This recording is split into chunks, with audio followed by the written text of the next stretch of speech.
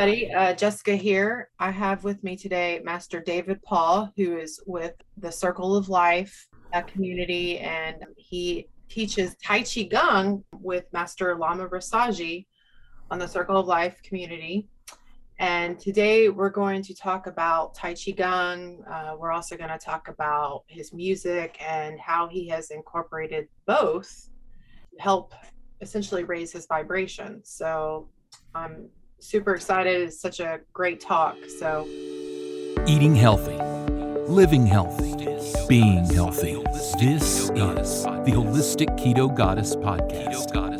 A podcast focused on holistic wellness and teaching you about incorporating the keto diet and lifestyle changes to achieve an energetic balance. Teaching you how to live now so you don't struggle to live later. And now, your host, Jessica Ankaya. how are you doing today? I'm doing well. How are you? I'm doing pretty good. Yeah. So, kind of brief me what got you started into Tai Chi Gung initially?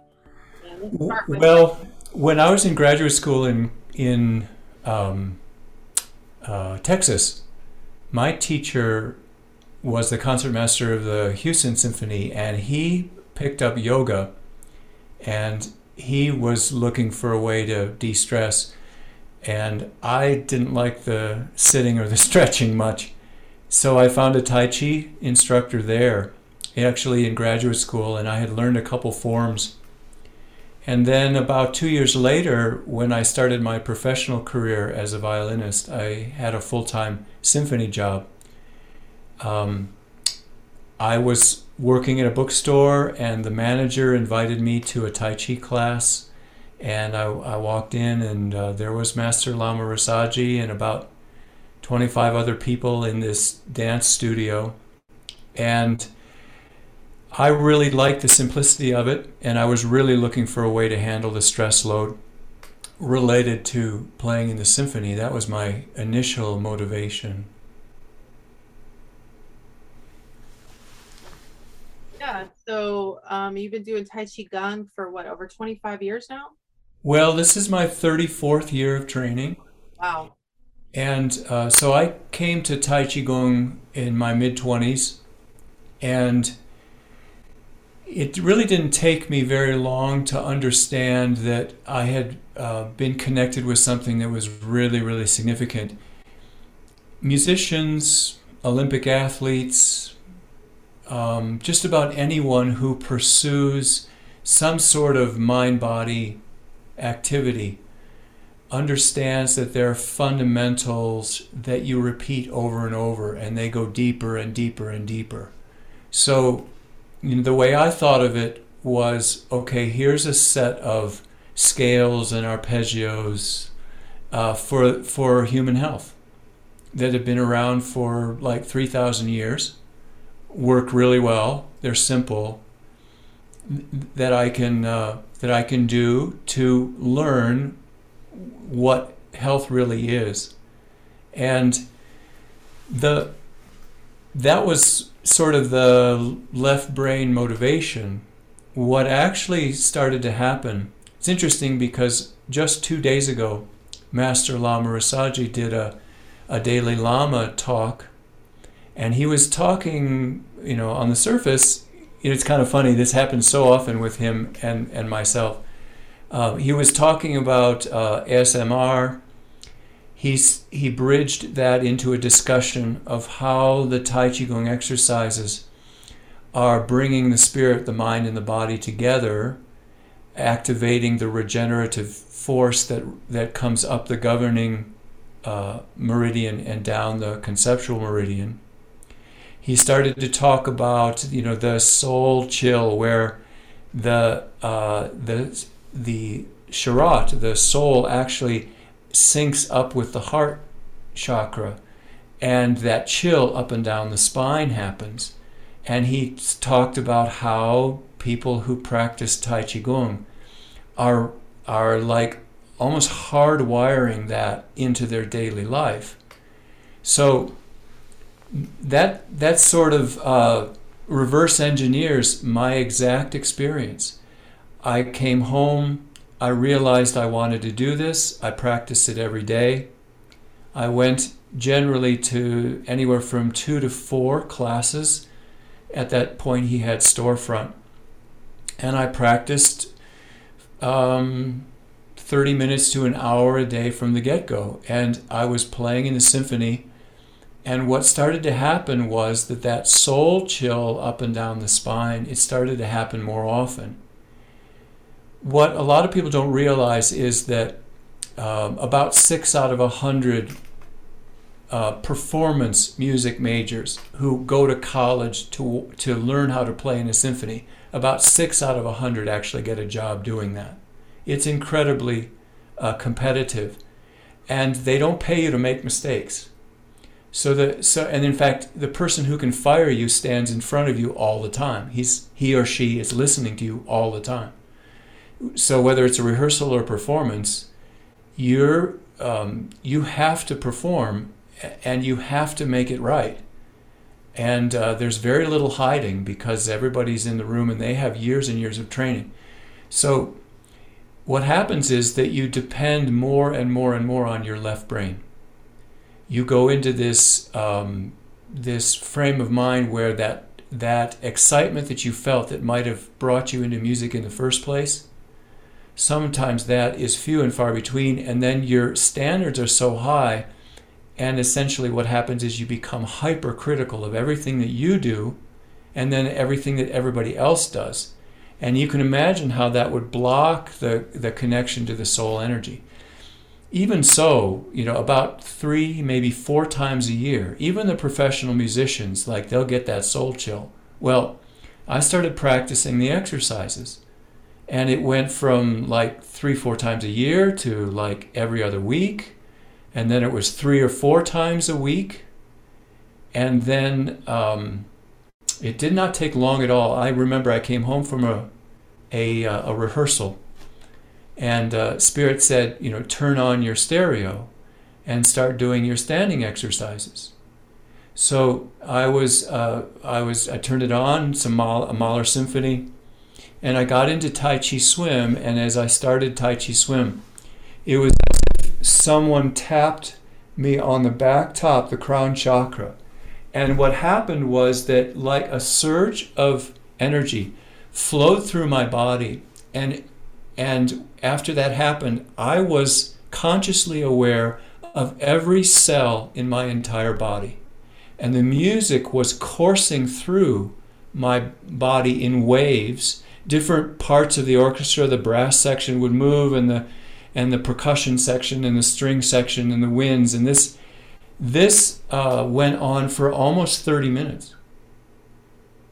And that got my attention. Yeah. It was just the most extraordinary thing. The only visual image that I have ever seen that comes close, and people are going to have to dig for this one a little bit, but if you look for recordings of the New York Philharmonic, you want to find one where Leonard Bernstein was the conductor. He's passed away, but he conducted with every fiber of his being. Yeah. It was like being consumed by the divine. I think sometimes of Rumi, that whole idea of the beloved. It's very much like that. It's very, very much like that. And so, well, that was in the first year. That was just in the first year. And it led to some really, really interesting experiences in the symphony. Some of them really, really powerful on the positive side. Some of them were really eye-opening as far as how music impacts people. And I should give credit where credit is due. I didn't have this stuff going on before Tai Chi Gung. And it was only because I was consistent in my practice that I grew. And if anybody wants to know the mechanics of how that works, that Dalai Lama, that Rasaji, he might have actually done it yesterday. Yeah.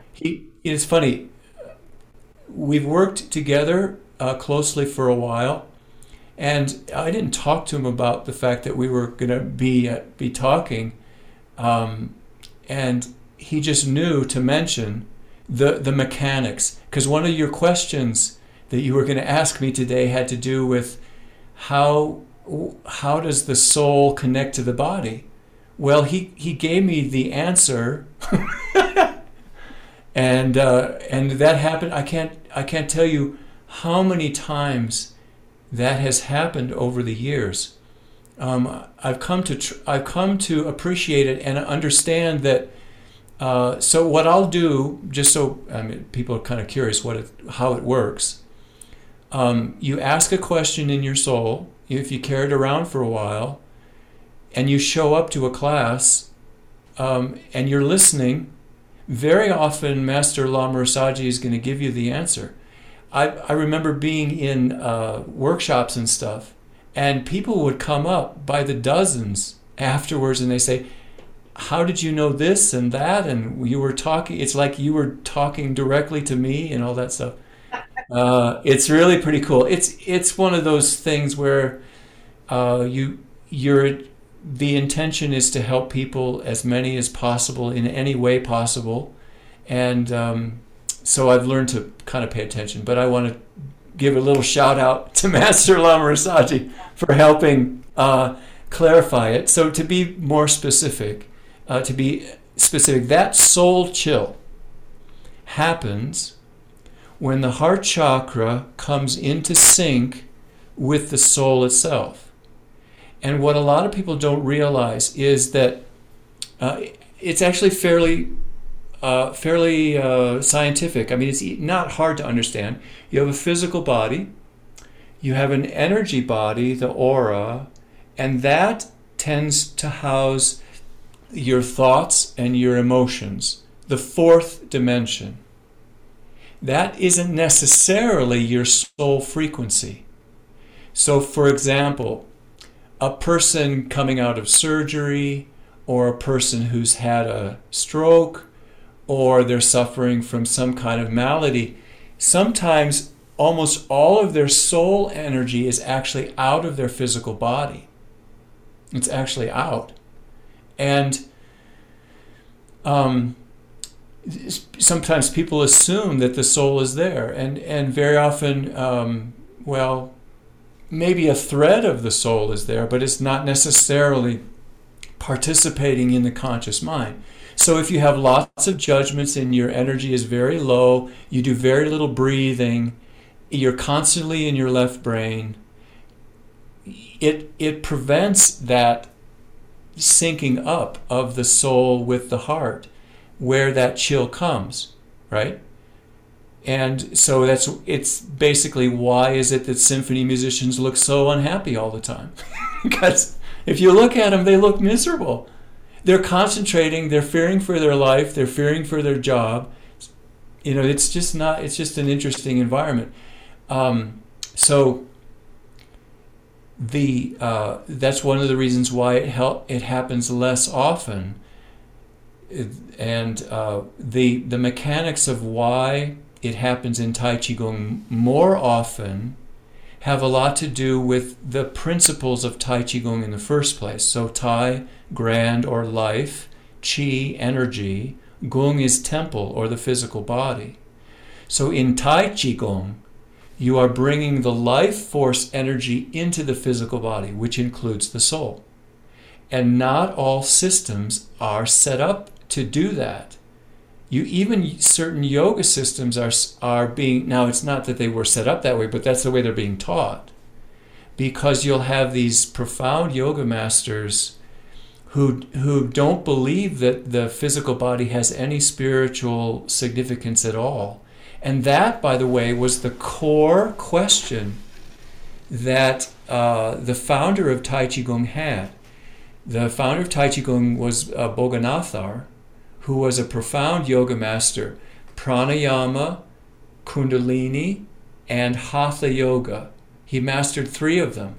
And he was around all of these masters, and they would go in meditation for days and weeks. They wouldn't eat, they wouldn't drink, and because they took their conscious mind into these celestial realms, their soul energy was actually being withdrawn from their body, and their bodies were wasting away. And Yogananda, Sri Yukteswar. Oh, there's the lineage. Sorry, we'll talk about that. Whoops. We'll have to get to that. Anyway, Boganathar said, something's wrong with this picture. And this is right out of the Circle of Life book. If God is God, all-powerful, all-present, all-knowing, in all dimensions, why is it that in the third dimension, he, she appears to be absent? Why do these yoga masters who have all this profound understanding disregard the physical body? It just bothered him. So he asked around in meditation, he saw a waterfall, and they said, well, that waterfall is in China. So his soul quest, his reason for going from India to China was actually to unravel the connection between his yoga practice, the physical body, the connection to nature. How did those things relate? And so he took all of his yoga into nature. So the 4 standing exercises that we do are based on those 3 principal yogas and how they connect to nature. And the reason I bring it up in connection to music and that soul chill is because one of the very first principles that Lao Tzu, he was given that name when he got to China, the principles from Kundalini Yoga are this: that you have 3 major flows of energy, the Inga, Pagala, and then the Satsuma. The soul energy is coming through the Satsuma. The Inga and the Pagala are the masculine and the feminine energies. Hatha translates as sun and moon, which is masculine and feminine, right? So when we do the exercises, we are marrying the right and the left side of the body. We're bringing the left and right side of the body into balance. And the very simple way to understand it is this. In order for the regenerative energy, these lamas are living for hundreds of years. How do they do it?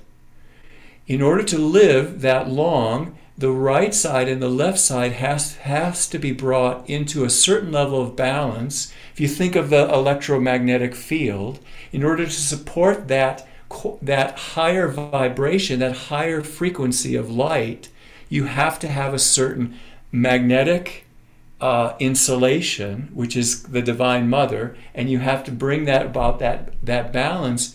And so when the right and the left side are sufficiently balanced, it creates an environment where that regenerative chi, the soul energy, can come more into the physical body. Yeah. So in that sense, if people want to understand how is it that you could have soul chills from music constantly, always. In other words, how can you experience heaven on earth as much as you want? Well, bring your right and left side into balance. You have to have the soul willingness. In other words, you have to ask that soul energy be present in the physical universe. And that's where a lot of people, they don't realize that they were taught that the divine is only somewhere else, that the divine is not present in the physical universe. And because they've been taught that, there's this real sadness, this sadness of being separate. Right. And they've essentially been taught that. They've bought into it. It becomes a strong belief. And because that's true, it interferes with those experiences. And then what happens, unfortunately, is that the soul intention becomes to leave the physical universe. I'll never forget this. I used to play at this Unity Church every once in a while. A close friend of mine invited me every once in a while, and they had a guest speaker. And the guest speaker happened to be this Buddhist meditation master. He had been meditating for 40 years. and I listened to him speak. It was like the incarnation of peace. It was the most amazing thing, right? And then he talks for a little while, and then he brings out a stack of 7 books on cancer. He's in 4th stage cancer. And he's talking about all of this stuff, and I'm sitting there, and I know beyond a shadow of a doubt that the only reason that disease is happening to him is because he believes that the divine is in the unformed more than in his physical body. He's created a vacuum. He's incredibly spiritual. Yeah. Right? And so there's nothing wrong with that. People do it all day long to Sunday. But the question is, if you want all those experiences with music, eventually you're going to have a heart-to-heart with your own soul, and you're going to kind of have to come to terms with, well, how much of me wants to be here? How much of me wants to be somewhere else? Yeah. Right? And it's a discussion that happens constantly. I'm having it constantly.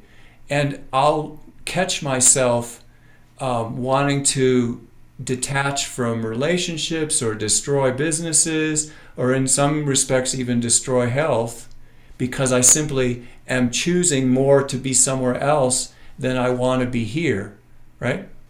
Yeah. Yeah. And Tai Chi Gung, I definitely agree. It helps to bring you here. It Yeah. helps to increase your vibration to get you to where you want to be here. You want to have compassion. You want to have those relationships. So would you think that, so let's get back to the music and Tai Chi Gung. Would you think, have you felt like the combination of both of them has increased your vibrational frequency? It's essentially how the creative process works. So you're, in the core of your being, you're connected to the divine always. Always have been, always will be. And then you have the ability to create, bring things into creation. I always admire people that apply their creativity to relationships. I had a housemate once. He still keeps in contact with people he knew in junior high. He calls them up. He has relationships that span like 65 years. Dozens and dozens and dozens. But the thing about music is that it is a creative art.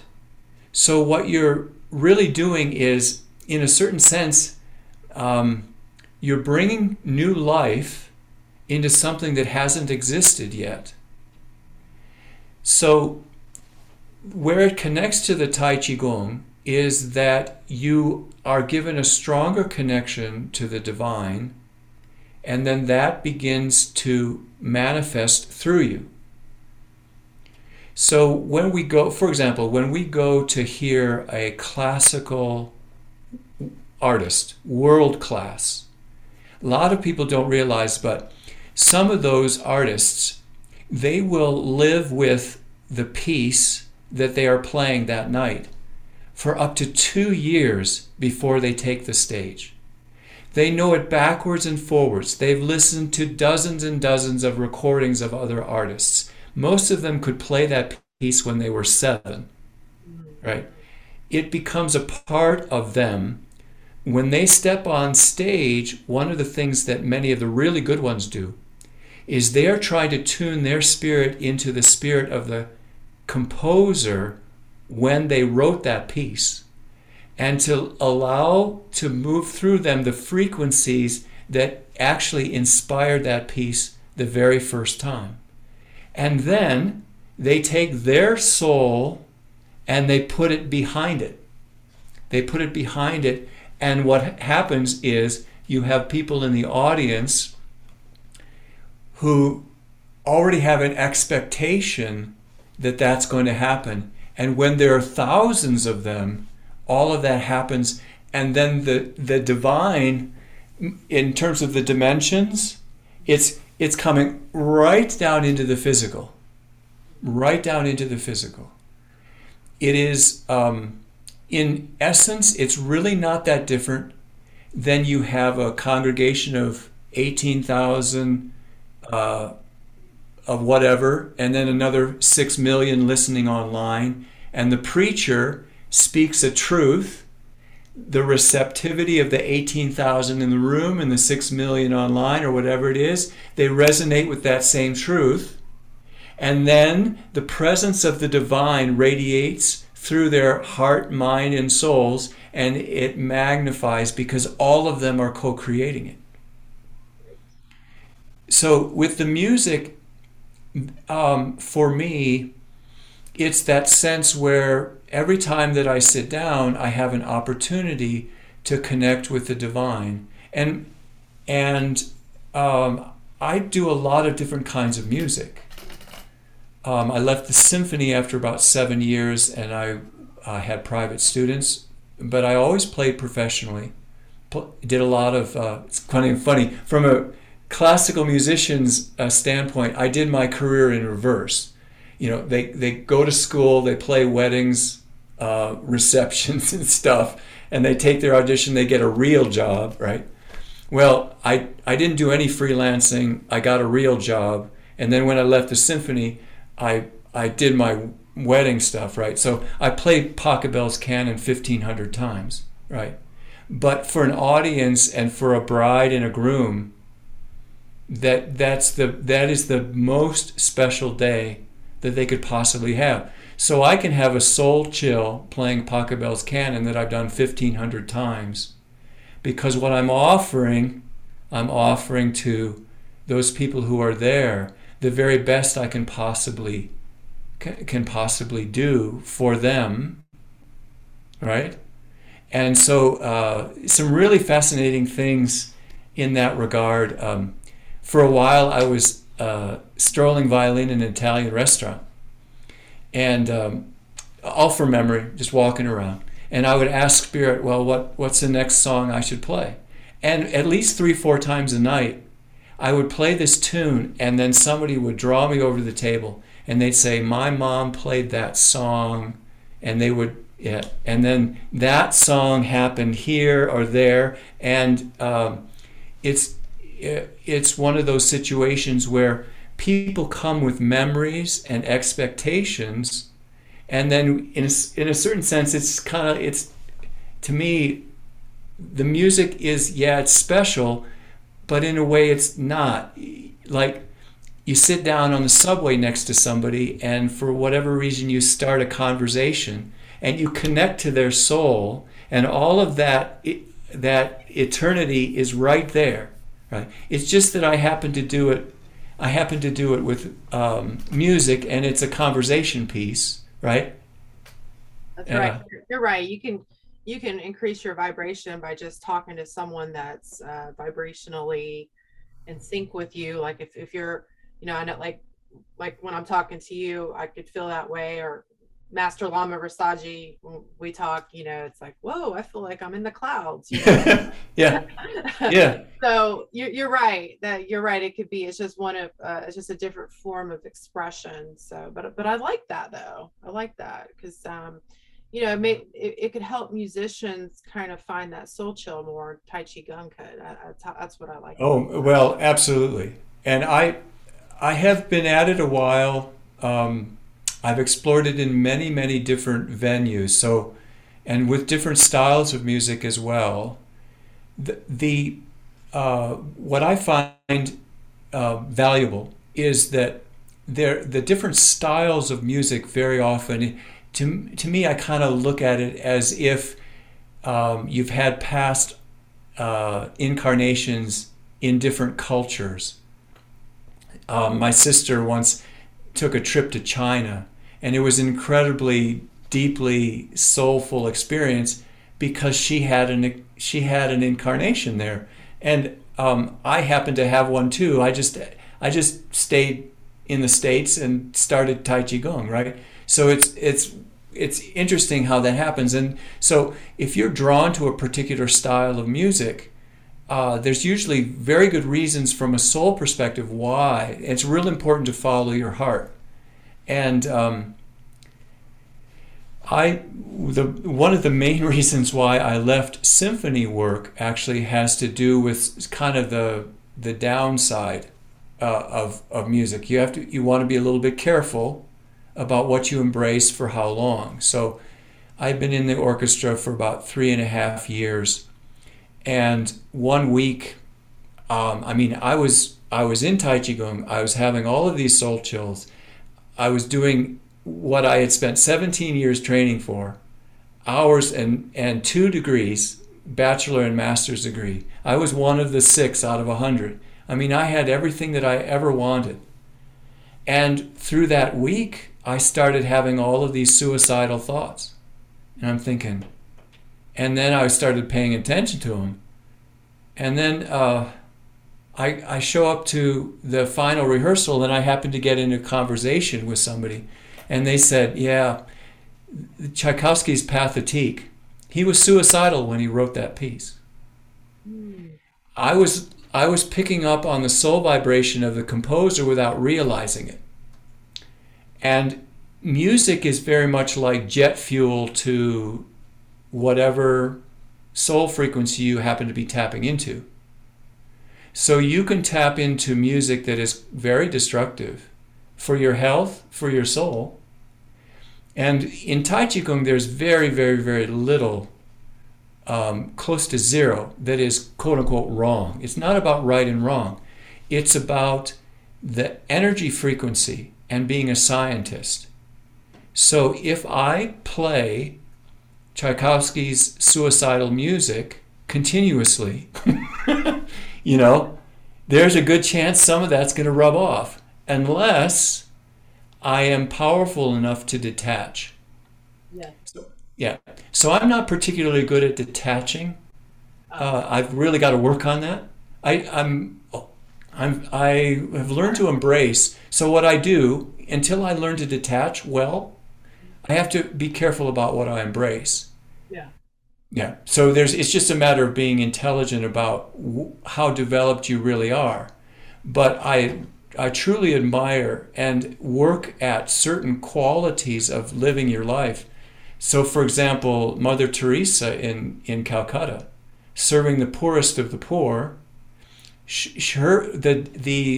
of the principles of her life was to see the presence of Christ in the people that she served. So she was seeing Christ. Everybody else was seeing lepers and all these poor people and all the stench and the filth and stuff. And she was seeing Christ, and it protected her, right? So the attitude is very, very important. And I just didn't want to be in a position where I earned my living detached from music, right? Can you imagine? Yeah. So to me at the time, that was like a death sentence. Yeah, and probably some of it is you're very you're intuitive, you feel people, and so it's very difficult. And with me too, it's like I understand how you feel, because I do I'm a nurse practitioner, but I'm also doing demonic work.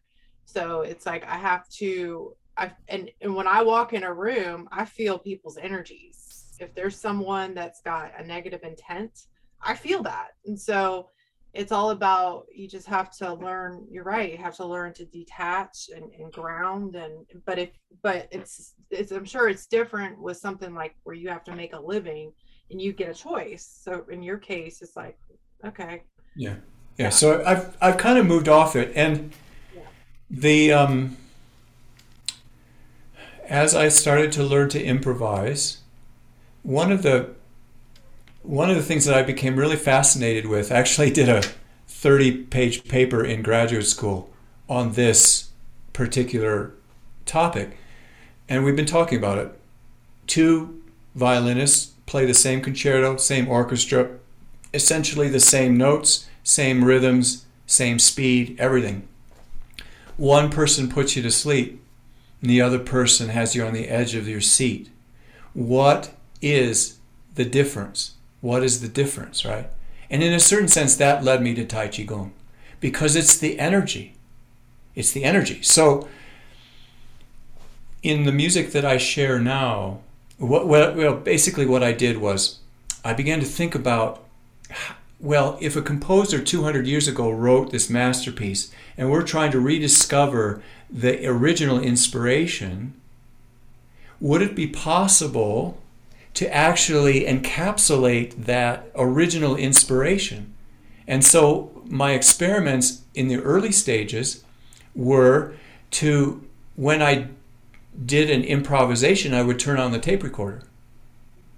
So I would literally catch the original inspiration. And there's some in philosophy and metaphysical aesthetics. There are some people who wrote an entire books on the idea that it's the subtle timing between the notes, right? And in Tai Chi Gong, there's this principle of what we call the milking the chi. You move and you breathe in such a way that you're actually drawing the chi in, right? And you can see that in performers, by the way. You can see how they approach things from the energy before the physicalness, and their energy starts to participate, right? And then the deep feeling participates in their movement, right? So you get all of that going, and the notes in time are really simply the reflection, or like a snapshot of what that soul expression was, because you're giving movement, right? And that stuff can be translated. So one of the things that I challenged myself with was to write a new piece of music every single day. I would sit down and create a new piece of music I did that for over 10 years. And you do anything for 10 years, you get a little bit better at it. So so anyway, a lot of the music that I do now, that I choose to do, I'll go into a concert and I'll have recordings of piano pieces that were inspired by nature, but then I'll pull out the violin and I'll improvise a new violin part on top of the pre-existing piano part. I'm not following chord charts for all the jazzers and folk musicians. I don't know the chord structure. I'm listening to the melody, I'm feeling the chi of the piece, and then I'm creating on top of it. And the only reason I'm halfway decent is that I've been doing it for, well, all of it now for many decades. So, it's not a circus trick. The idea is that in the improvising environment, I can be open to what the people are needing at that particular time. I can be open to the frequency of the music as it's being created. Brahms used to talk about the fact that when he was really in the zone in his composing, the piece would dictate to him what the next thing was supposed to be. One of the best composers to ever walk on the planet. He is essentially describing what I do when I improvise. I'm listening to the piece and I'm trying to get a sense of its energetic movement, of its soul frequency, of the people in the audience. And what's fascinating about doing Tai Chi Gong long enough, they talk about the 5D stuff and how, well, here's a manifestation of the 5D that is really, really exciting. And almost every artist or professional athlete knows exactly what I'm saying. Your time slows down and you become more present. They talk about, Tom Brady, when the game slows down. He sees everything before and then he sees 6 things at once. So when I'm performing and I'm really in the zone, the piece is happening, right, in eternity. The people who are listening, I actually feel their response and their chi. And it's determining what's going to happen to that piece of music. Yeah. Yeah, it all happens at the same time. And obviously, if people listen to my stuff, they'll say, well, it's just 4 or 5 chords. He always plays the same 4 or 5 chords. And I'll say, yeah, I don't care. Because I'm not trying to create something that's complicated. I'm trying to create something that people connect to and raise their frequency with. And it's a hoot. I just love it. that seems like something that someone in 3D would say, that you play the same chords, because someone that's vibrating high would be like, oh well, I see a What? lot of Yeah. there's a lot of gusto in these chords, and so I Yeah. Yeah. They. worry It's. about It's. that. Yeah. I've had people come to me up after a concert, and one woman came up to me, and she said, David, I don't know what you did, but I can't stop crying. I can't stop crying. Yeah, for sure. So what I had to explain to her was that the emotion of sadness is very often trapped in the heart. And so in order for the joy to rise into the heart, like the noonday sun, you're going to have to let go of some of that, right? And all I did was I say, it's okay, cry as long as you need to, but don't get attached to your crying, because there's something better behind it. Now, at that same concert, I had someone, and they're talking about the same piece. They say that is the most serene, beautiful piece that I have heard in the past 10 years. Can I Same? say something? Yeah, sure. On Master Lama Rasaji's, on the Circle of Life on the website, he has the 4 videos. Now we're doing the advanced training with you, but my husband and I started off on the 4 videos. So on the Lama Lotus, aren't you the one that plays Yeah, the violin? I yeah. have listened to that over and over, and every time it's always beautiful. I always feel the Oh. energy. So don't ever think, yeah, that I'm very impressed by that. And so Well, and thank you. then through the videos too, we hear you. So just so you know, I just wanted to put that. Oh, I feel well, the energy with your music. thank you. Thank you. And a lot of it, it's you sort of become a reflection of your environment. Yeah. And I do my Tai Chi Gung practice, and then I play music in that order. So it becomes somewhat a reflection of that, and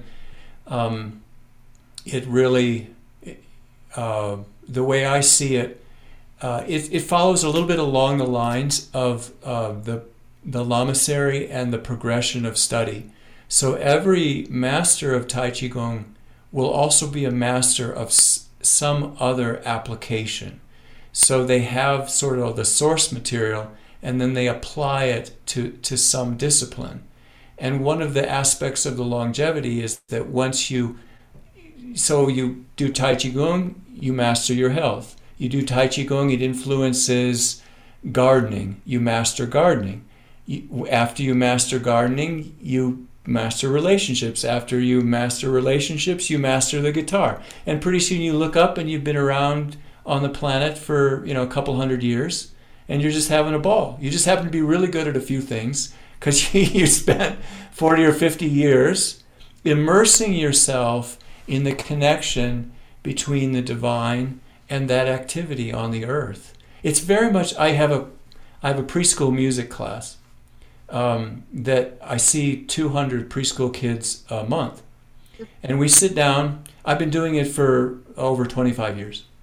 And I wrote a bunch of songs for puppets, right? So these little 3-year-olds will see the octopus puppet and will do the octopus song. And they get infinitely excited by something that I've repeated thousands and thousands of times, and it's still just as delightful. And so that, if there are any musicians out there who've been at it for a while, it's so important to get your mojo back if you feel it slipping. Yeah. And the key is, for me anyway, is that I've always seen music as a spiritual art. And so that's where I want it to be. I don't higher, faster, louder, being the concert master of some orchestra, playing music that glorifies death, doesn't really float my boat anymore. I still listen to classical music, but I find my niche, and it can be folk, jazz, rap, techno. It has much more to do with how the soul responds to it, right? It is not so much the language, it's how the soul responds to it. And then the intention of the soul. If you have the intention to just beat up on yourself or beat up on other people through that music, okay, fine. But you can just as easily have music that uplifts. And, I've heard rap that is incredibly uplifting. I listen to Christian radio every once in a while. It's very quiet in my home because I earn my living. I do so much music, but it's very quiet in my home. Hardly turn on the TV. When I do music now, a lot of it is stepping into the presence of spirit and saying, well, can you help me create something that'll be of benefit to somebody, right? And then I'm learning. Dragging me like a dog on a rope toward marketing. Being able to, if you don't spend time at it, someday if I ever get as excited about marketing as I do about music, I will be truly dangerous.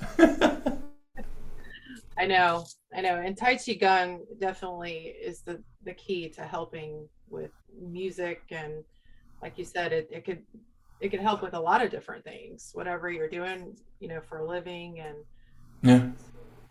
Well, I would kind of say that since I teach the stuff, but it really has been, it just played out for me in music in a big way. Mm-hmm. It's been, I had a student once, I was showing her how to improvise, and that there's something just extraordinary about being in the same room when some of this stuff happens. 13, 14-year-old, hated reading music, hated piano, parents forced her to take lessons, struggled for months, and I'd show up and be polite and, do what I could. I showed her how to improvise and basically play the way that I learned to play. And I'll never forget it. That first day, she connected to the soul frequency, her own soul frequency, as she was playing on the piano. Her aura tripled in size. I was sitting there, and her aura literally tripled in size. And the radiance coming out of her was just off the chart. And I realized that I can teach people how to do that. And in fact, Spirit led me to a method for doing it. And what's been challenging is, it's like in its 5th or 6th incarnation, and the world is so left brain that for those first 4 or 5 incarnations of this method, it was invisible. And I was trying to earn my living at it. It was like invisible. I'm thinking, oh my God, what am I going to do? So, actually it was kind of funny because Spirit whispers over my shoulder. He says, well, just wait 150 years. People will grow into it. And I'm thinking, yeah, okay, that doesn't pay the electric bill. Thanks a bunch. So what it's actually meant is it's like humble pie. Yeah. I have a guitar student now, essentially ignores 90% of what I say. And so, I was getting upset about it the other day, and then Spirit has this little conversation. He says, "Well, David, are you there to turn this boy into something you want, or are you there to help this boy?" Oh crap. So anyway, I'm there to help this boy. So give him the 10% and just let him be. Yeah. Yes. So I don't have kids of my own, but I have a feeling that's like a microcosm of what it means to have kids. So it's like I make a big deal out of it, but I guess the reason I mention it is because I have been teaching music to children and adults for decades, and I've learned that most adults, they are running from the energy. Yeah. The reason they spend 6 months on something and dump it is because they're getting way too close to that energy, and they don't want it. And then they'll tell you the opposite. It's kind of funny. But kids, there's certain fearlessness in children that I really admire a lot. They see something their soul wants, and they just, if they have a halfway decent environment, they don't know that they can't do it. They don't go into it thinking they can't do it. They go into it wanting to play, wanting to feel the music. And what's difficult about the way music is being taught is that for some students, they have the soul feeling. Now they have to practice their instrument for 2 or 3 years before they actually have the experience themselves of the very thing that inspired them to start in the first place. They've got to put it on hold for 3 years. Who puts something something that touches their soul, who puts it on hold for 3 years to be able to develop essentially the vocabulary and the fluency to be expressive in a different language, right? Who does that? Well, kids do that. And so what I've sought to do is cut that down. Cut that down to like 3 to 6 months if I possibly can. Yeah, that's great, because my son, I started him at age 5 playing the guitar, and he's 8 now. And recently he told me, he said, I just don't really have interest in playing anymore. And I'm like, well, what's happened? So that explains it. It's the soul, that soul feeling that he lost. So yeah. It's tricky because it is a language. It does have a vocabulary, a syntax, a certain structure. Yeah. So it's not like you dump the left brain and just jump in and all of a sudden you can do it. But one of the very formative experiences, I was teaching a group of triplets that preschool music program in the home of a doctor and his wife. They started at like 3 and they stayed with me, and when they got to 5 or 6, a couple of them started spending time with me on this little keyboard, and I kept them in improvising, and we did that for a series of years. They got to the place where we would sit down for 20 minutes. They would create 5 or 6 original songs. I would sit below and do the accompaniments, and they would go up high. And I had a little girl. She was very much into the celestial. She's talking to angels anyway, right? So she's doing her little melodies. She's making them up. We don't know the letter names of the notes. I don't tell her right or wrong. She's just sitting there and she's just kind of moving her fingers and she's making up this music, and we're having this musical conversation between the two of us. And the birds would come outside that window and they would start to sing with her. And her mom would come in, and it would put her mom to sleep. All the stress would go out of her mom. And this little girl, and of course I'm sitting next to her, and I've been aware of the presence of angels for decades, right? So I'm sitting there, and the angelic kingdom, thousands of angels are dancing around this little girl. Wow. It is, and so that I said, well, that would be kind of cool. Yeah. If more people could do that, Yeah.